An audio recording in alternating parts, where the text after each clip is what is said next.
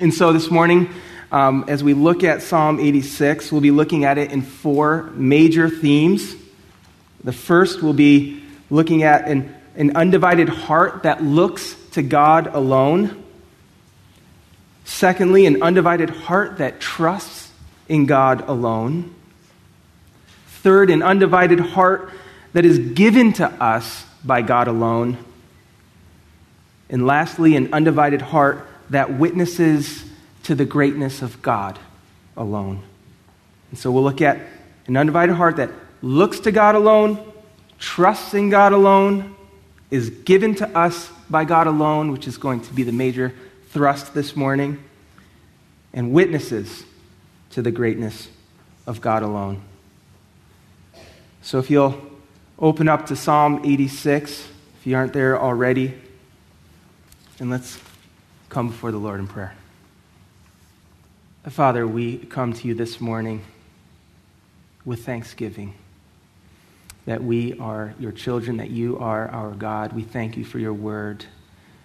We pray that you would give us ears to hear, eyes to see, hearts to receive what you have for us this morning through your word. So we commit this time to you. In Christ's name and for his glory. Amen. So let's look at verse 1. Psalm 86. Bow down your ear, O Lord, hear me, for I am poor and needy. Preserve my life, for I am holy. You are my God. Save your servant who trusts in you.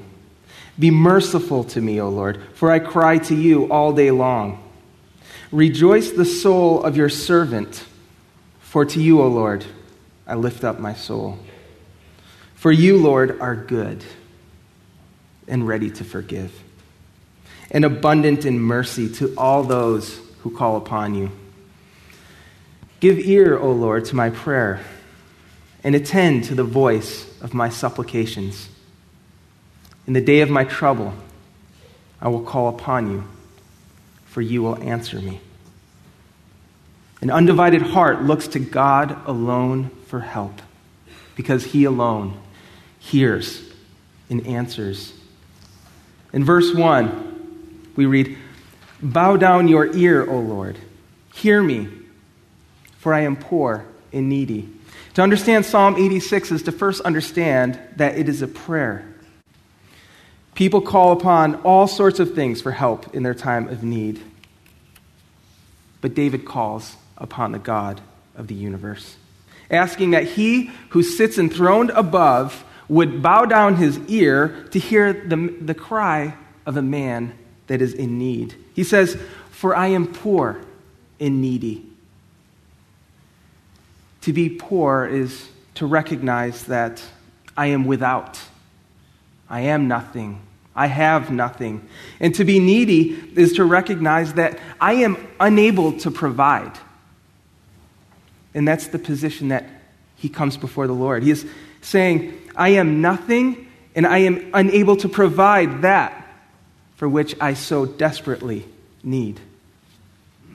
David looks to God alone for help because God alone is sovereign over all things, and he alone is able to provide for that which he so desperately needs. And brothers and sisters, this is where we need to be, where we must be in approaching God in prayer. To come before God is to come before him in a place of being poor and needy, is in the place of coming before the Lord and saying, I am nothing, I have nothing, but you are everything. And you have all things, and you work all things for the good of your people.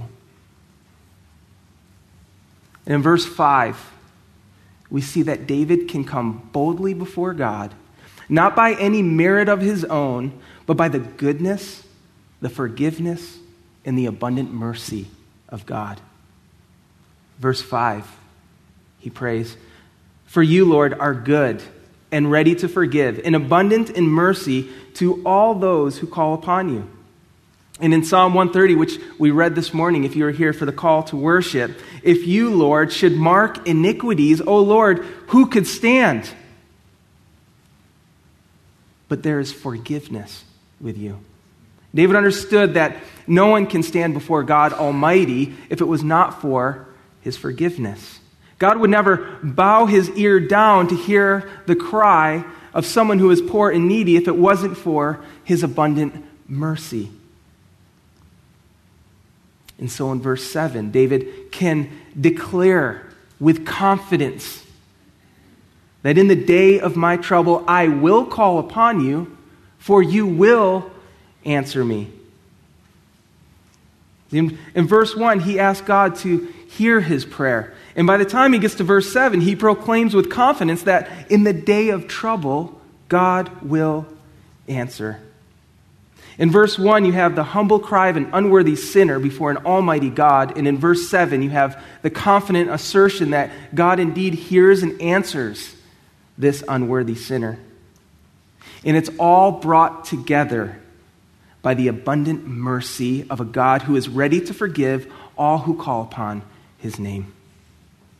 And we, of course, know as New Testament believers that this forgiveness is found in the person and in the finished work of Jesus Christ on the cross. Brothers and sisters, this should give you great joy and confidence before an almighty God that he hears your cry. An undivided heart looks to God alone for help because he alone hears and answers. Second, an undivided heart trusts in God alone because he alone is trustworthy. If you look at verse 8 with me, we'll read verses 8 to 10. Among the gods, there is none like you, O Lord, nor are there any works like your works. All nations whom you have made shall come and worship before you, O Lord, and shall glorify your name. For you are great and do wondrous things. You alone are God. And so we see a shift here in David's prayer. He turns from a prayer of supplication or a prayer of request to proclaiming God's supreme greatness over anything that has ever existed, over anything that ever will exist. And this is the basis for his undivided trust amidst a very troubling time. During David's time and throughout ancient biblical history, the conflict between Israel and the nations was ultimately a conflict between the God of Israel and the gods of the nations. And David is comparing the two. He's setting them side by side, and he's proclaiming that really there is no comparison. And the temptation for David and Israel during times of trouble was to walk away from the God they didn't see and to follow after the gods of this world, especially when those who worship other gods seem to be successful or rewarded. The temptation in these times is to have divided hearts, to run after the things of the world when things are not going well. And this is a temptation for us in our context today. With every other worldview and with every other religion, always striving but never able to attain that which man so desperately needs, whether it is looking to self or whether it is looking to the false gods of our day. And it's important to understand that there is no power in these gods. There is no salvation in these gods. There is no life in these gods because these gods don't exist. They are nothing more than empty beliefs, and yet David makes this comparison here in verses 8 through 10 that among the gods there is none like you. You see, their gods were created beings, but the one true God is eternal, uncreated, always was, and always will be. Their gods were powerless, waiting for man to respond. The one true God is all-powerful, sovereignly in control of all things. Their gods have standards that change with the times and change with the culture. The one true God is holy and just, perfect in all his ways, punishing the wicked and rewarding the righteous. Their gods were fear-mongering. The one true God is merciful and loving, forgiving all those who call upon him. Their gods are passive. The one true God is faithful, himself fulfilling every one of his promises. And this is God's character. And there is none among the gods or world religions or philosophies that is like him. And God's character is expressed through his works, through what he has done. His works flow out of who he is. And this is the confidence that we have in Christ. This is the fuel that drives our desire to have an undivided heart, his character that is expressed through his works. What has God done that is unlike any other? I'm just going to mention two things that God has done unlike any other. First, God has revealed himself directly to us. All other worldviews and religions come from man. Christianity comes from God. And what is the basis for this assertion? God has spoken directly to his prophets over thousands and thousands of years, prophet after prophet after prophet, with perfect unity. As you look at all of Scripture, we see God's purposes perfectly revealed over thousands of years through many prophets, where he spoke to them directly, not through a messenger. Now it was just one prophet on some mountain, totally unvalidated. Our God has spoken directly through thousands and thousands of years. God has revealed himself fully through his Son, whom he sent into the world. We know from Hebrews chapter 1, verse 3, that Jesus is the express image of God. The express image. We have eyewitness accounts of Christ. People who saw his death, his resurrection, and ascension. People who willingly and brutally gave up their lives in the early church for what they knew to be true with absolute certainty. No other God or religion can boast of God's direct revelation nor attest to his trustworthiness as we can. God's character and his works, as spoken through his word, is completely trustworthy. Our faith may not be by sight, but our faith is not without substance. You can bank your lives entirely on the truth of God's word. And what else has God done unlike any other? God ensured that his promises would come to pass. He ensured in his faithfulness that his promises would come to pass by sending his Son, Jesus Christ, to do what man could never do for himself. In Isaiah chapter 59, verse 16, God says, he saw that there was no man and wondered that there was no intercessor. Therefore, his own arm brought salvation for him. His own arm brought salvation for him. That's what God has done for us to ensure his promises. God sent his Son, Jesus Christ, fully God, fully man, to fulfill all righteousness and to bear the penalty of our unrighteousness, so that we can know with full assurance that whoever believes in him will not perish, but have everlasting life. And we certainly see this in David's prayer in verse 13. David knew that God forgives. David knew that God saves. And we know that it is all because of the shed blood of Christ. And for the believer, his promises to never leave us or forsake us, to let nothing ever separate us from the love of God in Christ Jesus, are guaranteed through the gift of the Holy Spirit, whom he sent into our hearts.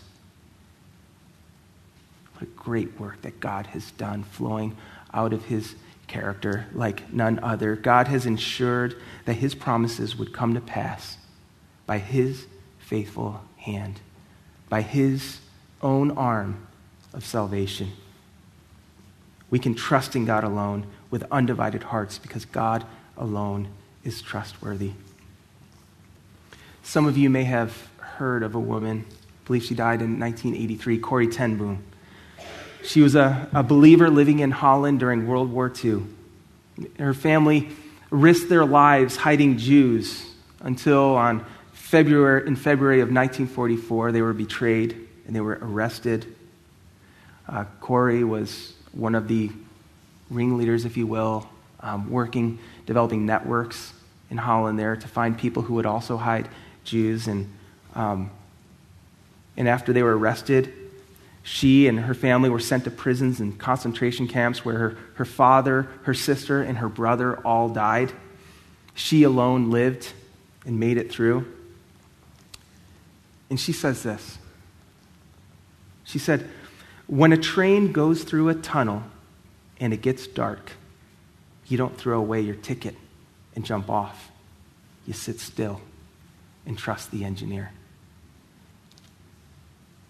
You can trust the engineer with an undivided heart because he alone is trustworthy. And what we see here in verse 11 is that calling upon and trusting God with an undivided heart is not a goal to be attained, but a lifelong prayerful dependence upon God who is able to unite your heart to glorify him.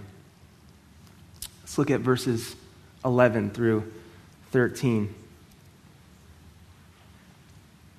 "Teach me your way, O Lord. I will walk in your truth.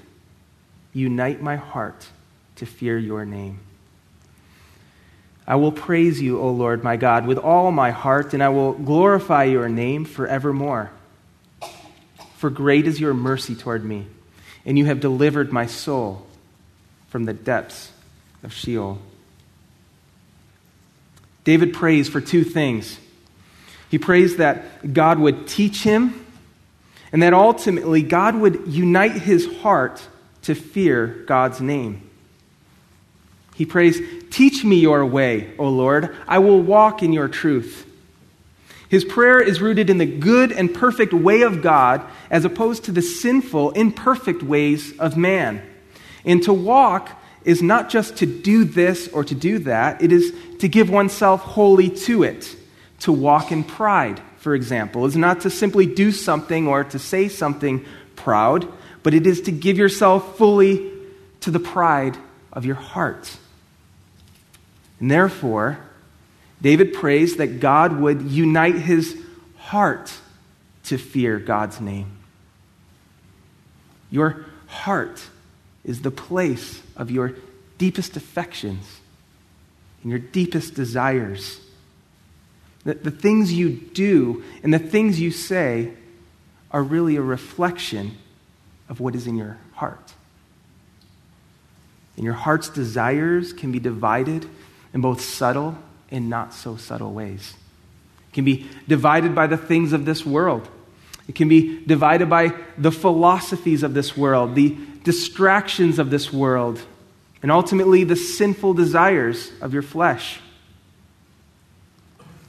And so pray that God would make your hearts undivided by removing anything that would divide your affections for him. That he would unite your hearts to fear his name and his name alone. And to fear his name is to stand in awe of his majesty. It is to submit to his rule and reign over your lives out of a heart of thanksgiving. For the unbeliever, it's a terrifying fear, and rightly so, for the unbeliever has nothing to look forward to but his judgment. But for the believer, it's a reverential, a loving fear that is associated both with the justice of God and the mercy of God. He could have wiped us out with one word, but instead, he saved us and brought us into his eternal kingdom. And therefore, as David proclaims in verses 12 and 13, that I will praise you with all my heart, and I will glorify your name forevermore. And it's based upon his great mercy that God has delivered David from the depths of death. I mean, you just see the gospel right there in Psalm 86 and in verse 13. I mean, this God who is enthroned above, and yet this God who is enthroned above because of his mercy is so intimate with us for what he's done for us personally. So we praise him and we glorify him for that. We seek with undivided hearts to fear his name. We're called Reverent Bible Church for a reason. Our desire at Reverence is that God would be magnified and treasured above everything else in this world, so that every member of this church would desire to have an undivided heart that fears his name and his name alone with a reverential, loving fear. That your desire for God would be greater than your desire for sin. That your desire for God would be greater than your desire for the things of this world. That when suffering and trials come, you would proclaim, God is sufficient. You do not need to look anywhere else or to anyone else than to the one true God. And we desire, as pastors, to magnify Christ in all that we do and in all the ministries that we have going on, not just from the pulpit, from everything, youth ministry to Tabitha's Hands and everything that we're doing here. Our desire is to magnify Christ above all else. In our teaching, in our service, so that all glory and all praise would go to him alone. But the reality is that our hearts are so prone to wander, to run after the things of this world, to trust in the things of the world, or to trust in ourselves instead of trusting in God alone. And there is good news from Psalm 86, that God and God alone is able to unite our hearts to fear his name. Having an undivided heart is not a goal to attain, but a prayer to be prayed, and it is a lifelong prayer at that. So ask him to unite your heart to fear his name. Ask him to show you the places where your heart is divided. Ask him to bring you to that place of loving him with all of your heart, and trust him to do that work. God saved me nearly 20 years ago, and although my heart is never fully where it should be, I'm thankful that God has made my heart to love him more today than the day he saved me. And I'm thankful for the many saints that have gone before us right here at Reverence Bible Church who testify to the same thing. Men like Earl Milligan before he passed, and Pastor Bill Acton, men while in their 90s proclaiming how their love for Christ has grown more and more precious throughout the years. Evidences of what we know and what we see to be true here in Psalm 86. An undivided heart is not a goal to attain, but a lifelong prayerful dependence upon the God who alone is able to unite our hearts to fear his name and his alone. And lastly, an undivided heart witnesses to the greatness of God alone. Look with me, verse 14. We'll read through the end of the chapter. O God, the proud have risen against me, and a mob of violent men have sought my life and have not set you before them. But you, O Lord, are a God full of compassion and gracious, long-suffering, and abundant in mercy and truth. O turn to me and have mercy on me. Give your strength to your servant and save the son of your maidservant. Show me a sign for good, that those who hate me may see it and be ashamed, because you, Lord, have helped me and comforted me. In verse 17, David says, show me a sign for good, that those who hate me may see it and be ashamed, because you, Lord, have helped me and comforted me. And David prays that the watching world, even his enemies, would see that the Lord has helped him and comforted him. His prayer is not wrapped up in himself and what he can get out of the deal, but his prayer is wrapped up in the person and the work of God alone, so that his life would be to the glory of God alone, that even his enemies would see that. And a quick reference to verse 9, that his enemies, those nations, one day God would bring into his fold through the work of Christ. And this is the fruit, or this is the outward expression of hearts that are more and more undivided for him, that others would see that you have been helped and comforted. And this is perhaps most clear in times of trial and suffering, as David was experiencing here in this prayer.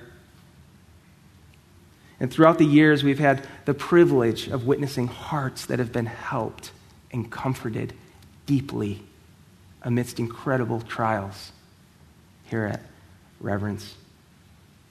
Just this week, Jesus and Lindsay Oliveira, and Jesus, for those of you, again, who are part of the prayer group, if you're not on the prayer list,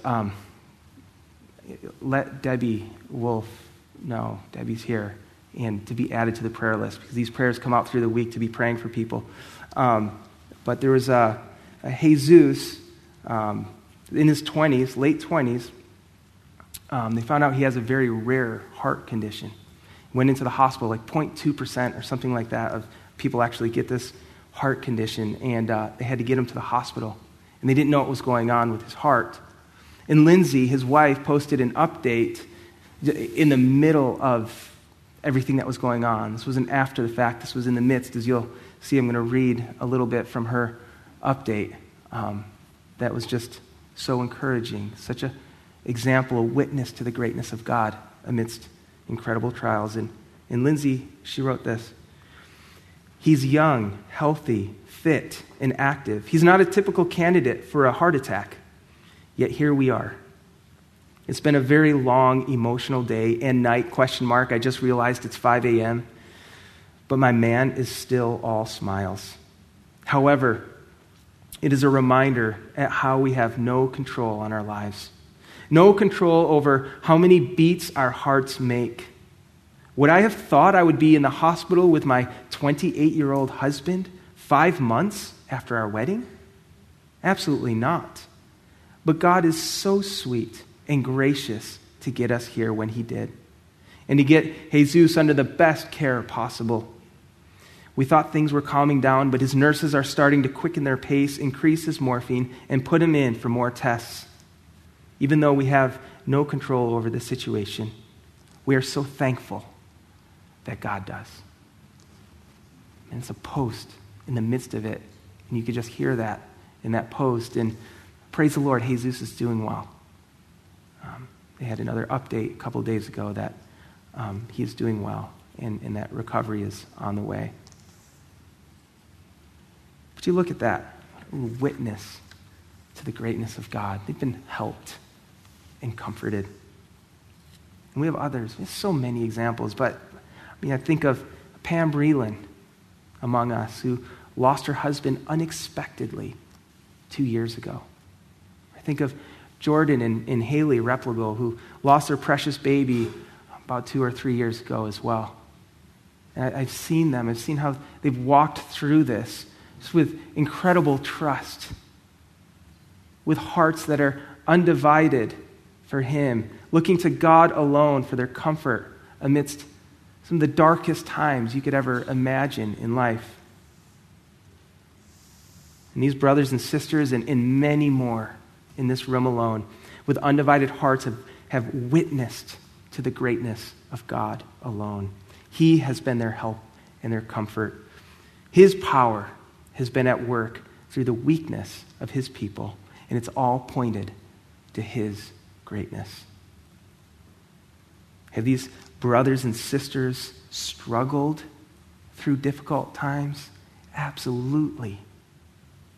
But they have done so with a prayerful dependence upon God, who alone has and is molding their hearts to be undivided more and more for their affection for him. This is the prayer, and this is the call of Psalm 86. To have an undivided heart that looks to God alone.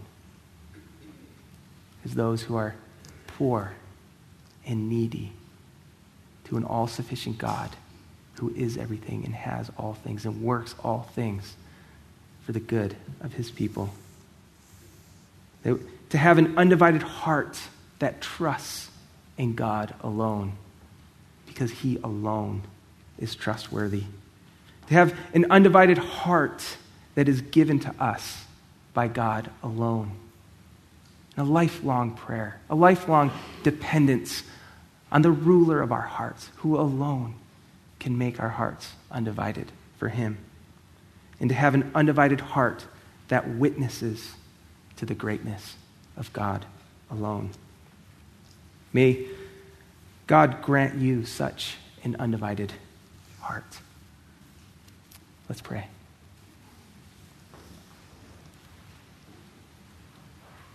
Father, we come to you this morning as poor and needy, desperately in need of you, the God of the universe, to hear our cry. And we thank you that you do hear our cry because of your abundant mercy. Help us to trust in you with undivided hearts. And Father, we pray that you would mold and shape our hearts to be undivided in our love for you. We need you to do that. We ask that you would do that, and we pray that it would be to the praise and to the glory of your name, and to the praise and glory of your name alone. And we thank you in advance. In the name of Christ, amen.